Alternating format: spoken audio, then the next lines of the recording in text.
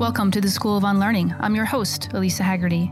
I've always believed in the power of questions. They create a gap, a space where we pause and begin to challenge the world around us.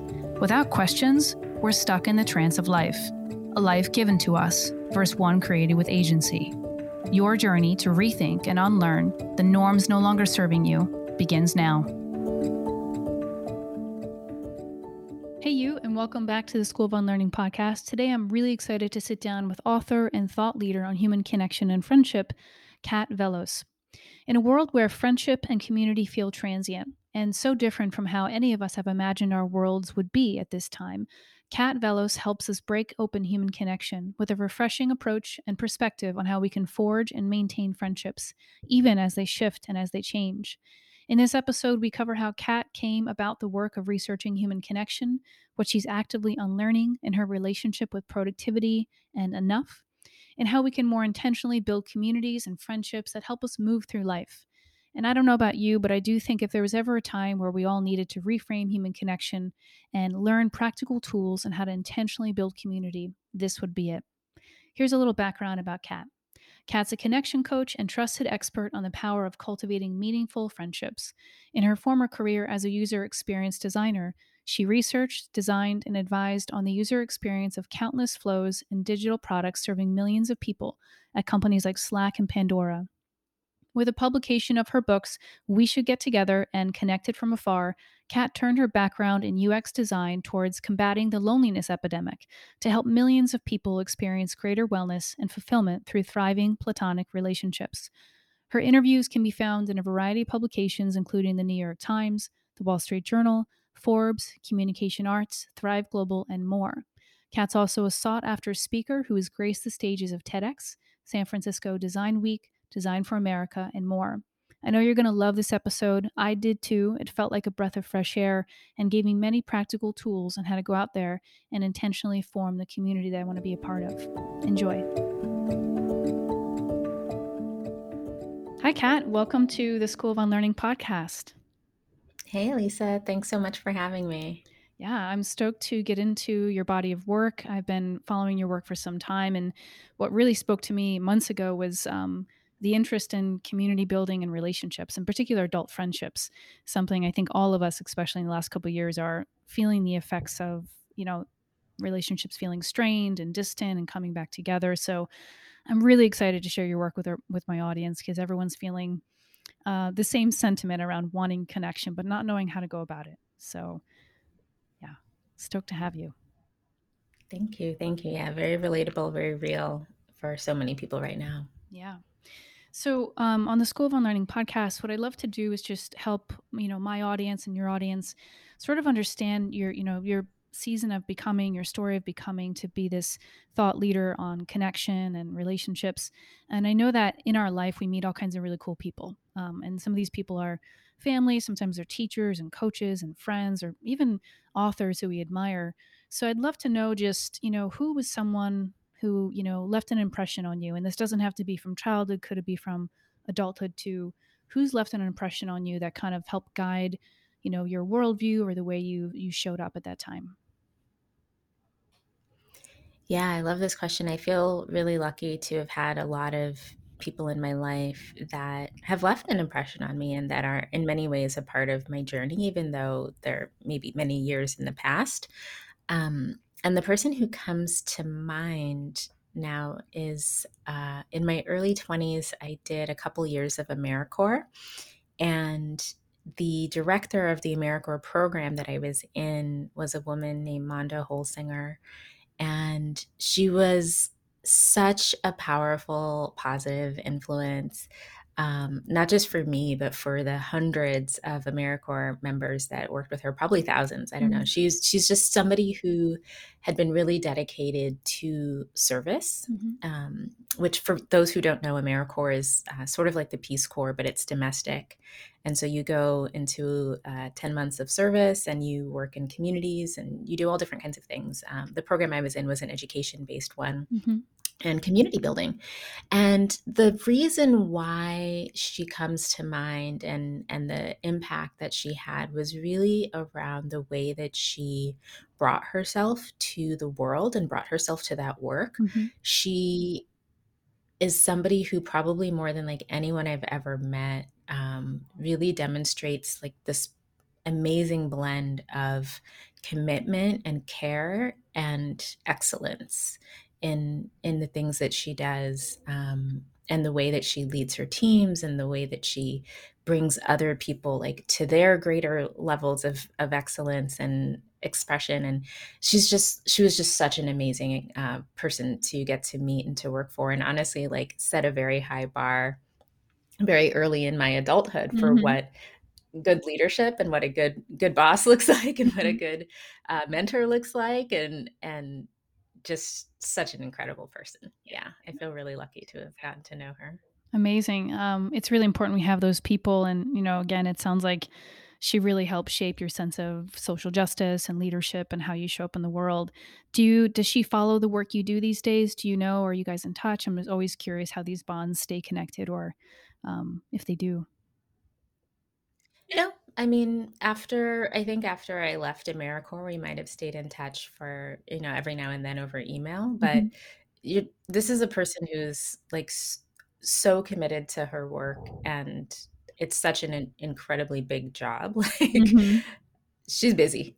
Yeah, yeah, yeah, And I was moving on with the rest of my life. And and that was that. And we've talked a couple of times over the years, but it's also like just pleasant to know that she's out there, yeah.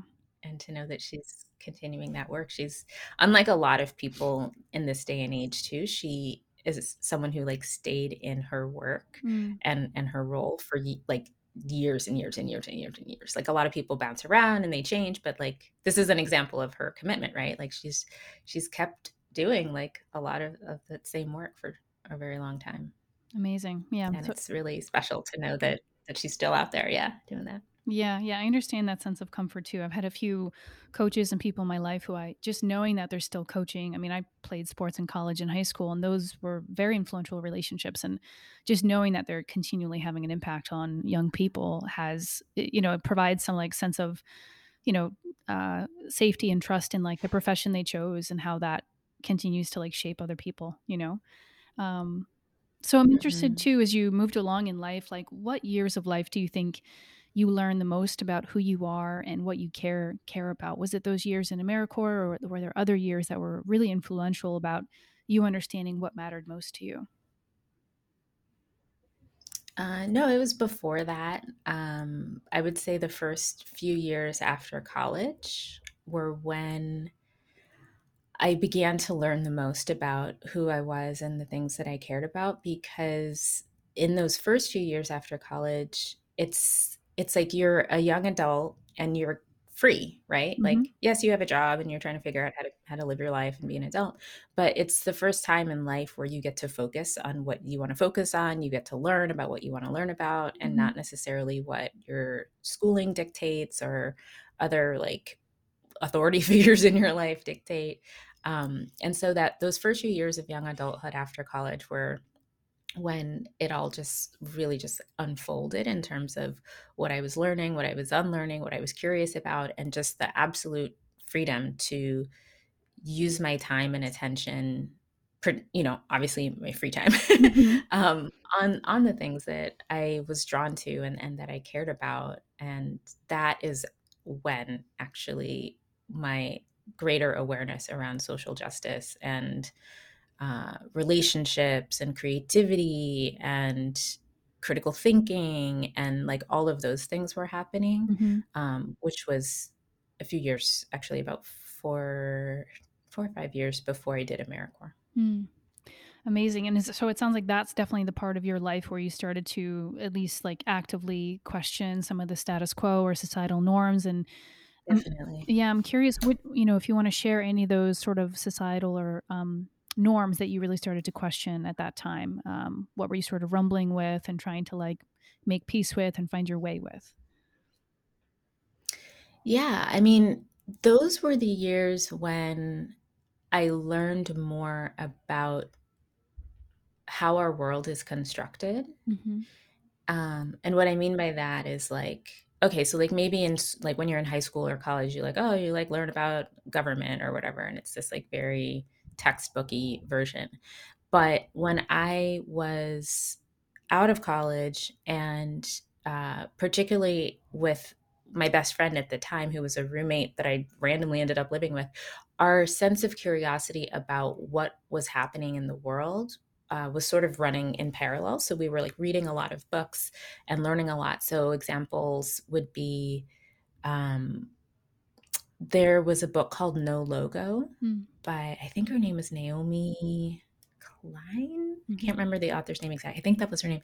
And it was talking a lot about the way that consumerism and materialism drive our society. Right. You know, I was learning about how many of our objects, particularly clothing, were like made in sweatshops. You know, Mm. we were learning about factory farming and like what was going on with our food supply and what was going on environmentally because of all of these things, Mhm. as well as health wise. You know, all of these different areas of like reality about, you know, what is happening in the world that literally zero times in 16 years of education anyone ever told me Yeah. or wanted to teach, you Right. know? Right. And so those were many of the like status quo things that we were questioning and Mhm. discussing for like thousands of hours and like getting involved and doing activism and political stuff. And like it was all of those things that are considered like socially normal that really need to be questioned and honestly redesigned. Mm. I love that you say all the things that are really socially normal are generally the ones that need to be questioned and redesigned. I think that's really, really Yeah. important. It speaks to what not only this podcast is about, but your work and a lot of people's work is like, flipping the table on what we've been fed, our whole lives and what is okay and what's not okay. Um, and I'm curious now, like, what is something that you're still working on unlearning? I do look at unlearning as a process, an iterative thing. Sometimes we unlearn by degrees, and we unlearn something one week, and the next week we have to reframe ourselves around it. So it's not a binary experience. It's really fluid, and but I'm curious what you're still sort of unlearning or working on unlearning these days. Yeah, something that I definitely agree with you that the process of unlearning is it's not a one-shot deal, you know? It's like it's a Mhm. continual dance like through the what is it? The revolving door Literally. until eventually you're like, "Oh, I don't go through that door anymore." It's like that Oh, parable about I walk down the street and I fall in the hole. You know that story? yeah, yeah. And then eventually you learn to walk down another street. And so unlearning, yeah, it involves a variety of revisiting Mhm, of oh, I care about this thing. I want to do that differently. I'm aware of this thing. I bring a different awareness to this. And so something, for example, that I'm continually, I think, keeping my awareness on and working on unlearning is the mindset around like productivity. mm, So we live in a capitalist world that will never tell you to stop mhm, working. mhm, So I have to decide for myself, especially as an entrepreneur, that when is enough? When is enough enough? When is it time for rest? When is it time for work? And having the freedom to explore that question and those boundaries is something that I'm in continual dance with, mhm, and that I feel very privileged and blessed to be able to have some say around what those boundaries are. mhm, Um, it's it's a really big question that I think doesn't have one answer, and so I'm in a constant practice with, like, deciding, like, mhm. what does enough look like today? What does enough look like this week? What does enough look like this month? Right. And when is time for rest? And what does rest look like, to rest joyfully and guilt-free in a world that wants you to feel guilty for taking rest, that wants you Mhm, to feel like you're supposed to always be doing more. mhm, There's a really great author named Devin Price who wrote a great book about this called Laziness Does Not Exist, and they mm, describe like all of these lies that we've been told in our life, which is there's always more that you can be doing. mhm, There's always like more that you have to do. There's it's wrong to take rest. It's lazy to take rest. Like all of these lies. Mhm. And it's just not true. If anyone out there is like dealing with that or trying to unlearn that, I highly recommend that book. It's really fantastic for questioning Mhm. those assumptions and really supporting you and having more rest and more balance. Yeah, I'll definitely put those the 2 books you referenced so far in the show notes. Around productivity, I also think it relates to this idea of like leisure and pleasure or even joy that Hmm. in this society, I feel like, you know, even if you think the way that we set up like learning for young children or like achieving goals, it's like we get pleasure when we complete something. We get pleasure Yes. or like praise when something is finished. And it's like we don't Yes. even know how to bake in pleasure and leisure and taking walks into the process of productivity. And like the radical thing is that that could actually help productivity. And like I'm flabbergasted at how deeply ingrained this is, even for myself as someone who's like, just driven and wants to be, engaged and successful with this world. But it's just every single day I'm like unlearning productivity. And I'm also unlearning too, which I love that you spoke about the sense of enoughness. I think about Lynn Twist. I don't know if you know Lynn Twist. She wrote the book The Soul of Money, and it's sort of an Mm. exploration of enoughness. And what I love about that is she says like the opposite of scarcity isn't abundance. The opposite of scarcity is sufficiency. And so the same thing, like Mm. every single day, like, can I ask myself, like, do I have enough food today? Do I have enough sunlight today? And just like that helps me. I don't know if anyone's listening, if that helps them, but it helps me really ground myself in like what is enough. And Yeah. sufficiency is a concept we don't often think about, or talk about enough. But yeah. I like that. I like that. And I'm loving that you're capturing all these great like book recommendations and Yeah. things too. Another thing around productivity you reminded me of. I had a conversation with Jocelyn K. Gly from Hurry Slowly, and she has a quote that I have literally written across like the top of my whiteboard that says productivity is about what you don't do. Mm, I And love that's like a that. very interesting way to think about like it's not about doing everything. It's about Mm, the decisions you make about what will and won't happen. hmm. Um, and I think that's a really valuable reminder. Yeah, I love that. I'm gonna put that on my board right here to the left. Sometimes I don't know about you, but I live by quotes and words and sort of like mantras, and certain things really help me shift, get out of the spiral of whether it be productivity being, too much or even procrastination. I find that they all can mesh together for sure. So I'd love to Yeah. talk a lot about the work you do these days around fostering connection and relationships, and particularly adult relationships. I'd like to know just for you, I know I'm sure it's been iterative and evolving for you too in your own personal life, but in your work and how you think of it now, what does successful connection and friendship and community look and feel like to you these days? I think it's a very personal decision. And so I will, before answering, I'll caveat this to say like my answer here is really my Hmm. measure.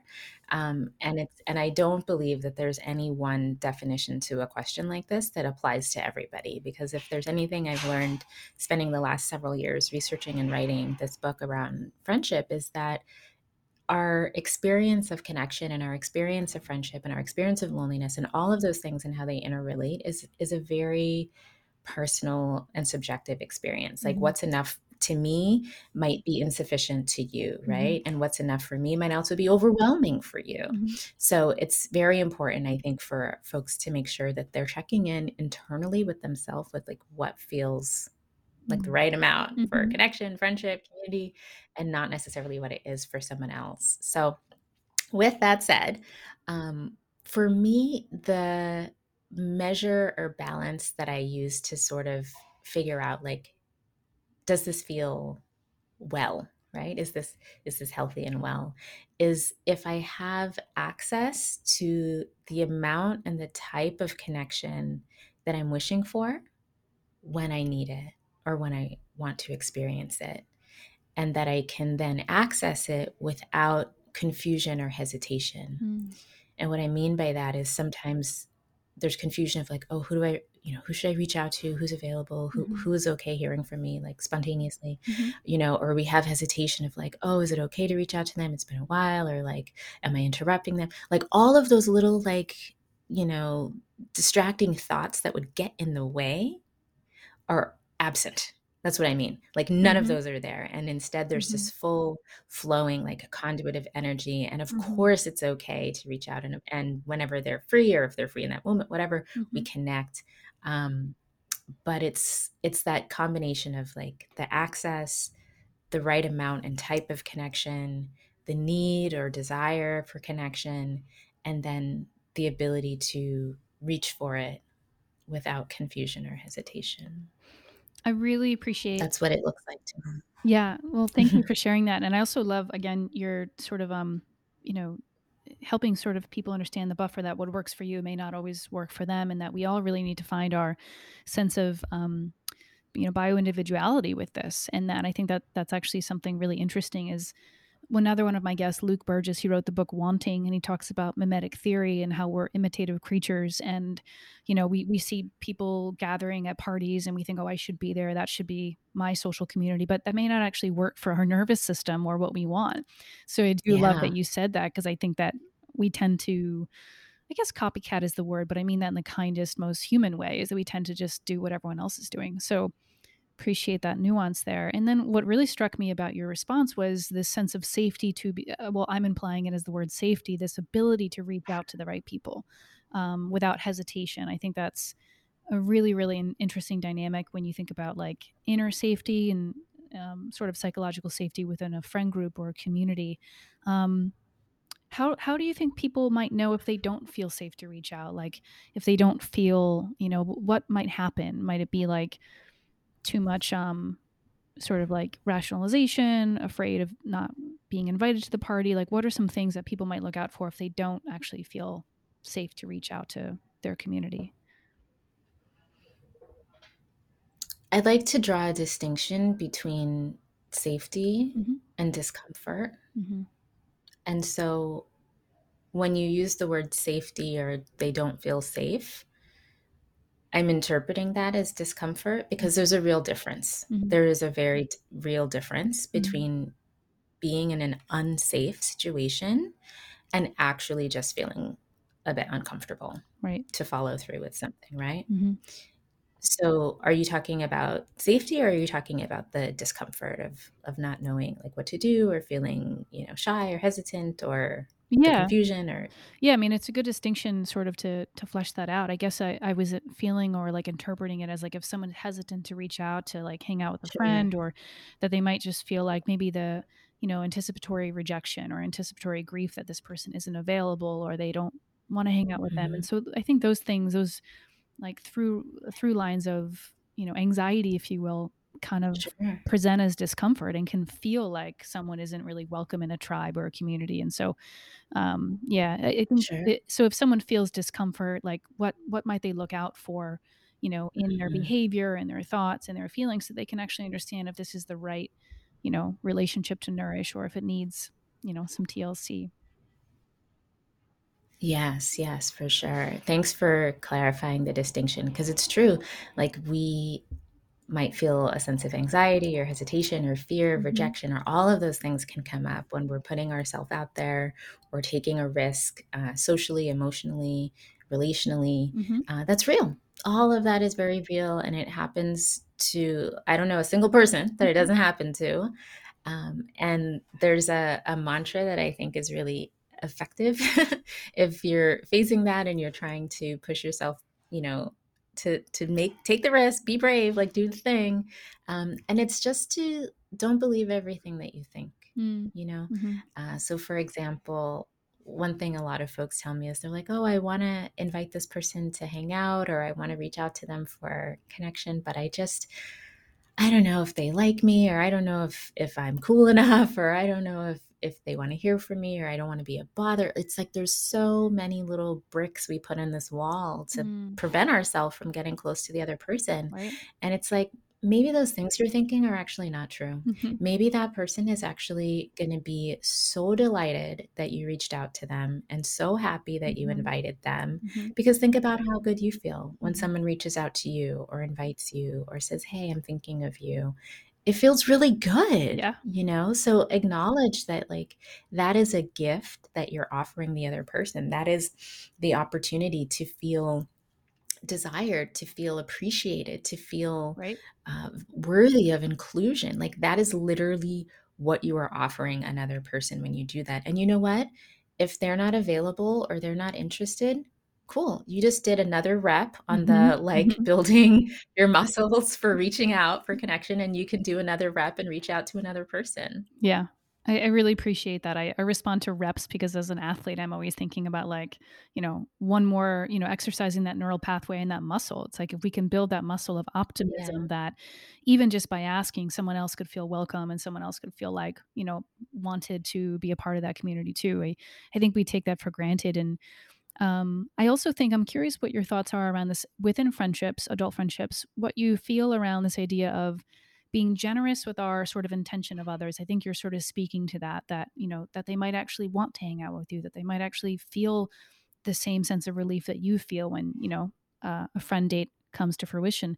But just being generous with, you know, our the way that we view people and the way that people view us, like instead of again skeptical or anxious or just being thinking the highest of the people around us and how that might help foster, deeper connection. absolutely. And to when you're thinking highly about the people around you, include yourself. Like, you are also around you, and you can Mhm. think highly of yourself as you go through that practice, and to offer yourself some affirmation or validation in that process. It's important. Yeah. So I'm curious for you, how you find, the strength to reach out and create connection in sort of an increasingly divided and disconnected world. How you do it, and maybe the tips that you have for others or people who are listening. Yeah, this one really just comes down to acknowledging that we play a role in the creation of the world that we live in, Mm, right? So I don't want to live in a really disconnected or divided world. It doesn't feel good to do that. It feels lonely. It feels upsetting. It feels distracting. It feels defeating. Like, there's not a lot of good feelings that mm, come from the experience of living in a really divided and disconnected world. And I think we're aware of that. And we've seen like the dangers of what can happen when we live in a ever more like polarized or divided world. And so then we say, like, well, what kind of world do we want to live in, and what's going to be required of us to help bring that to fruition, to bring that to reality? What do we have to do? How do we show up? How mm, do we interact with others? What are the invitations we extend?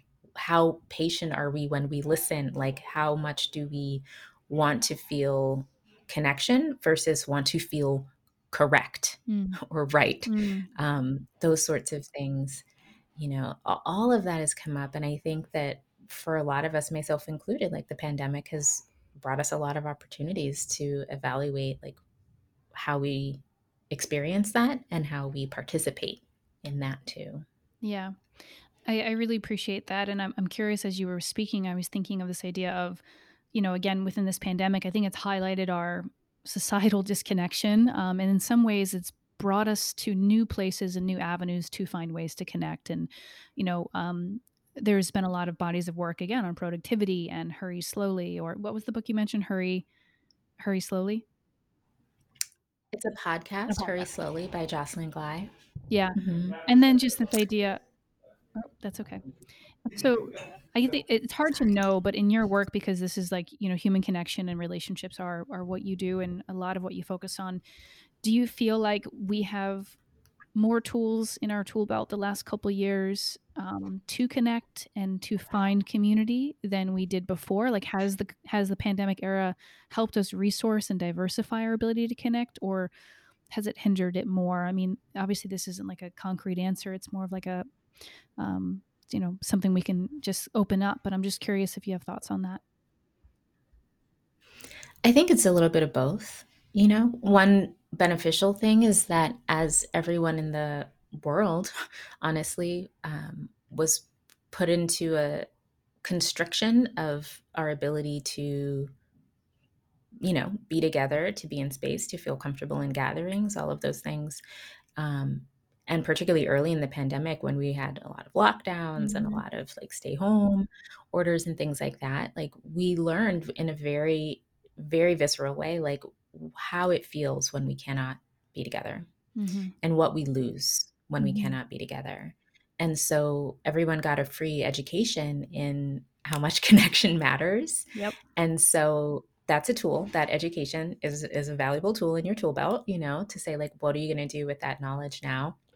And another thing that's happened during the pandemic is that there's been a large number of tools that have actually been created to help people connect and to stay in touch. Like some of these were certainly available before, but Right. I would say the rate at which we've been using like Zoom and like all of the different like get together softwares that are out there now and like virtual conferences that are much more accessible because people can join from anywhere. Like there are so many more opportunities to connect across distance than there were before. And I think that's a really valuable thing that we can continue to use or make use of and learn from at this stage of the pandemic we're in right now, as well as at some, hopefully, some after stage that we'll get to. Right.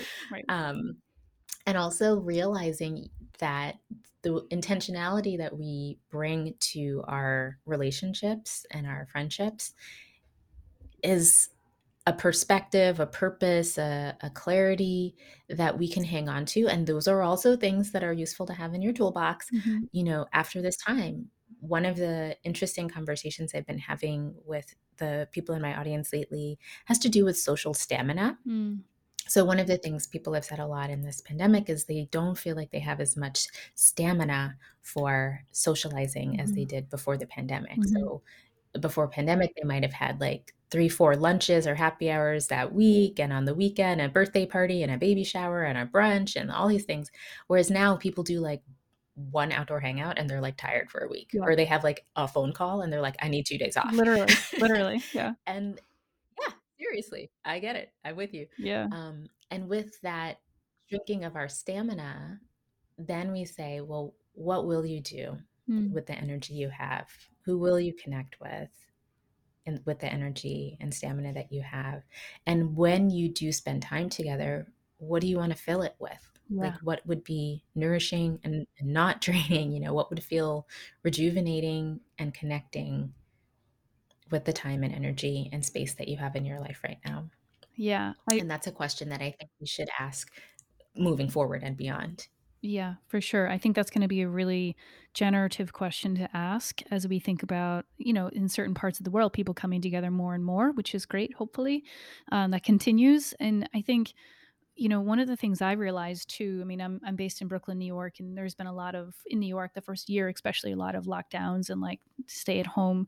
And I remember one of the first emotions I felt that was really new for me and quite different than a lot of the other emotions like fear and anxiety was anger, this sense of like things had been taken from me, this sense of like community and just touch, human touch. I think I went like 4 months once without a hug. And I was like, what is this? This is crazy. Like, thank gosh I have cats, right? Or pets. But like, I don't know. It's so when you think about again, I think there's been so many tools that have been added to our toolbox and a free education to your point and a different worldview on how we can make connection really intentional. I've also just found that it's brought up a deeper sense of reverence for like our communities, our families, and the people we then get to choose to hang out with moving forward. You know, and I just think about that moment of like anger. It wasn't that I was mad; it was actually that I was grieving. You know, Mhm. and then I felt that I had to protect something, which might have been space or mental energy or whatever it may be. And yeah, so I had that moment of just like a new emotional experience that I didn't really love, frankly, but it did tell me something that I cared about. So um, I don't know if you've had any similar experiences or just this a new emotional landscape that's come from the last couple years, or if you've had similar experiences or people shared that with you that it's felt like there's been a loss of connection, a loss of routine in that way. Definitely a loss of routine. And with that, right, whenever our routine or our comfort spaces are shaken up Hmm. or disrupted, yeah, it's natural to feel angry or to go through all the stages of grief around that. Um, and all of those emotions are teachers, right? Mhm. Every emotion is a teacher. And perhaps in like the example you just gave around realizing, okay, first I felt angry, and then Mhm. actually I realized I was grieving the loss of touch and the ability, these abilities that were there before. What that shows is like what you value, Mhm. right? Mhm. What that shows is what you care about and what you cherish even. Mhm. And so when we get into a conversation with our emotions where we don't fight the thing we're feeling and instead say like, what are you trying to show me? Like, Mhm. what did you show up here today to teach me? Yeah. Like, what is it you want me to pay attention to? Mhm. That's a really different kind of relationship to be in with our emotions than to be like, oh, I like this emotion. I don't like this emotion. Mhm. This one feels good. This one feels bad. I want more of this one. I don't want more of this one. It's like, what if you instead just say, like, what is this here to show me that I value? Mhm. I love that question. It reminds me a little bit about Susan David's work. I think she has a book on emotional agility, and she says like emotions are data, they're not directives. And so if we can, like to your point, just say like, what are you here to show me? What is it that you value or that you need? I think it kind of de-escalates the moment and allows us to express and like really understand again where our values are. So I have a few more questions around adult friendships, right? I've moved a bunch in my life. I've lived in different countries and moved around. And, like all of us, we go through different sort of groups of friend cycles, like where you're really close with people for a couple years and then they get married and move away and you have to recreate community. I remember a few times moving around and I was like, as a kid, I never thought it was hard to make friends because you're put into these worlds that facilitate that. And if you do work alone, if you're an entrepreneur, like I know you are, and I have been at times in my life too, it's like, I always joke with my other friends. I'm like, how do we make friends? Do we just walk up to people and say like, let's hang out? Like it's so, what are some like really practical and fun tips you have for just making adult friendships and fostering them in a way that feels fun and authentic for people? So the first thing is to acknowledge if you need to do a little bit of unlearning around the expectation that a friendship should only happen organically and magically with no effort at Right. all. Yeah. Because maybe that's how it was, like you said, when we were kids, and we're in situations as kids that literally push us towards making friends. It's like, go outside and play on the playground, make a friend. Mhm. It's like, go to this play date, hang out at this school. Like, you're going to have a lot of, eat lunch with all these kids. There's so many circumstantial, environmental settings to make friends as kids that really aren't there as adults. And so maintaining and building and growing them and starting them, it all really takes intentional effort. Certainly, the example you gave of like just walking up to someone and asking them to hang out might freak them out. Oh If you yeah. just walk and be like, hey, will you be my friend? Yeah. Like, Yeah. probably going to freak them out. They might say no. Yeah. Um, but by bringing some intention to the way we create an invitation, and also being intentional in when and who you offer that invitation to, Mhm. you're a lot more likely to get a yes. Mhm. Um, and the sooner we accept that it's going to take some creativity and flexibility in how we approach these things, the more likely we are to be successful in building and maintaining these friendships. So in the book, We Should Get Together, I have an entire section that relates to the example you gave of what I call hypermobility in the Mhm. book, which is people moving Mhm. all the time, right? Moving in and out of cities, countries, states, like whatever. And the sense of like, how do I make a friend when literally the target keeps moving? Like they're here and then they're gone in 6 months. And how do we find a sense of belonging and place and Mhm. connection and community when we feel that sense of movement from the people around us? And we also may be participating in that movement ourselves. We might be, Mhm. oh, I'm moving next month, or I'm going to be out of the state, or whatever it is. Um, it takes a different level of creativity and flexibility. Mhm. And it is possible to absolutely create and maintain those friendships by acknowledging Mhm. that this is happening and then being purposeful around how and to whom we connect with. So one example I give that I recommend in that kind of situation is to ask yourself, you know, Elisa, like if you knew that you were going to live at your current address for the rest of your life, what would you do differently in your approach to making friendship Mm. and community? Hmm. And whatever the answer to that question is, start doing those things right now. Hmm.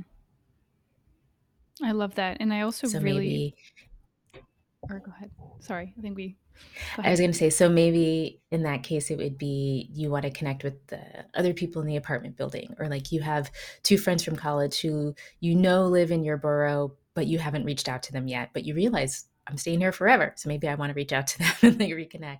Hmm. Or, what would it be? I'm curious, like, what would the answer be for you?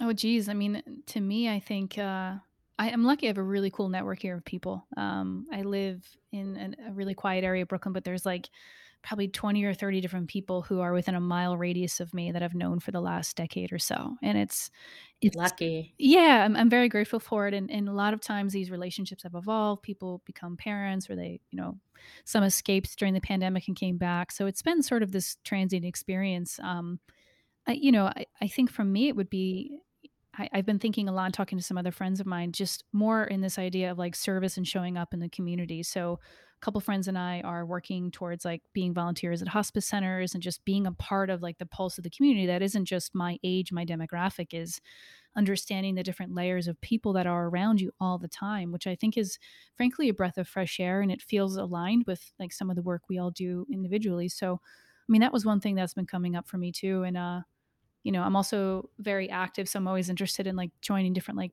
sports communities or things like that. So I think those are things that are top of mind for me these days. Yeah, I just had a newsletter a couple weeks ago that was on the topic of how volunteering is like such a valuable source of friendship that Mm. many people overlook, Hmm. because it gets you connected to your community. It introduces you to people who live sometimes on your street, Literally. if not like walking distance away. Hmm. And that is one of the proximity is one of the what I call the seeds of connection. They like really, really help it be easier for you Hmm. to make and maintain a friend, is if they are actually within walking distance. Mm.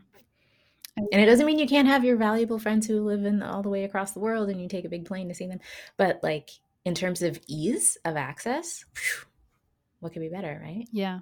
It actually just reminds me, I once a month I do a co-op shift. So I'm a part of the Park Slope Co-op here in New York, and you have to, work one shift a month. And I actually love it because I get to like stock shelves and use my hands and get away from a computer and like make friends with random people.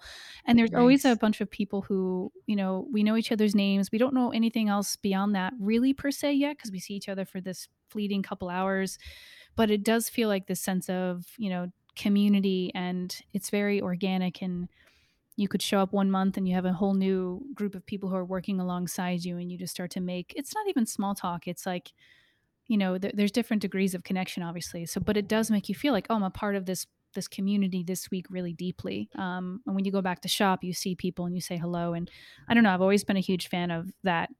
I mean, that's a a part of being the co-op is you have to work a shift, but I actually love it.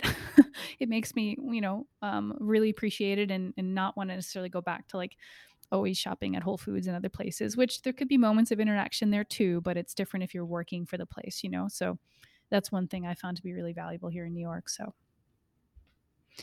um, Love that. yeah, I also love how you said it's an invitation. I kind of want to go back to that idea of, fostering connection and fostering community by just intentionally thinking about things as invitations to other people, when and where and how. And I think that's a really important thing for all of us to consider and sort of a breath of fresh air. It allows us to like step back and again do things with intention versus reactively wanting to just fill up time, which I think is what a lot of us were doing before the pandemic, and now we've learned, sometimes easier than others, that that's maybe the best way to move forward is to be intentional about that.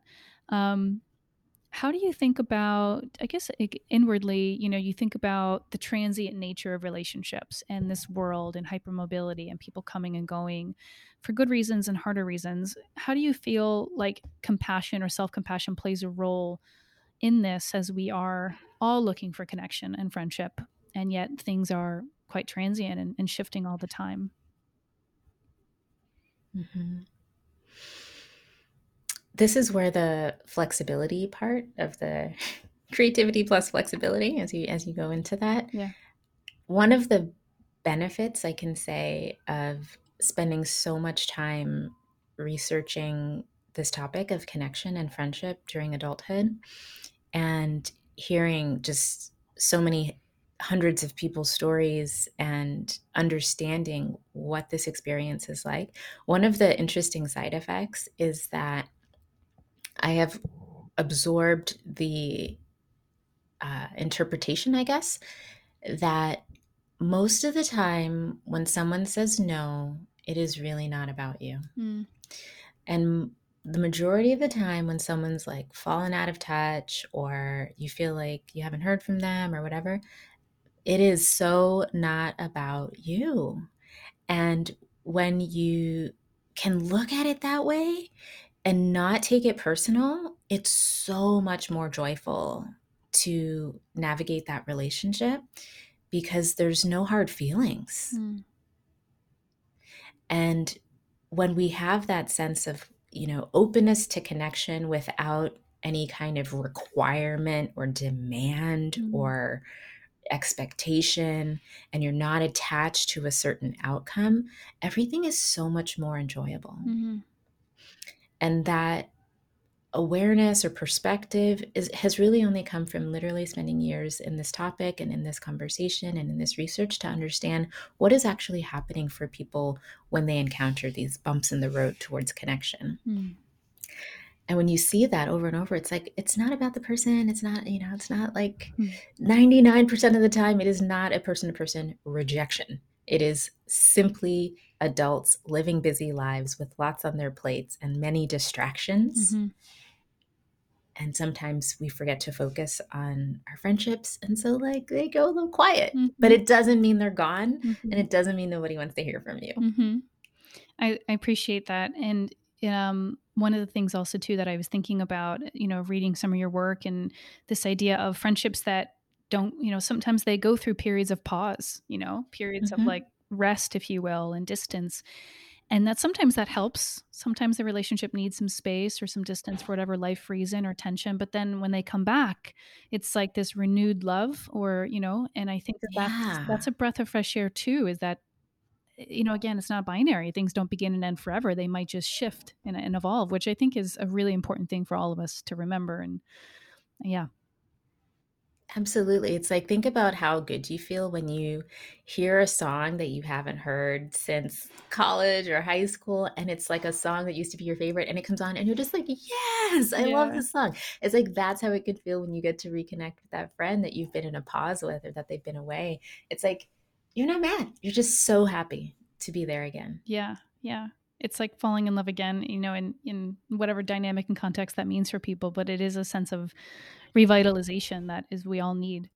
Um, Well, so your work, we should get together, and your work around asking better questions is pivotal in this time. And I just want to thank you for doing the work you do, the research you do, and providing such practical and relatable tips for it. I think this is obviously an important time and period in human history, but broadly, I think it's always going to be applicable. And I'm excited to see, how it evolves for you and your work, and just support you the best way I can. So, thanks for coming on the podcast, and you know, well, I'll put all your information in the show notes, and excited to share your work.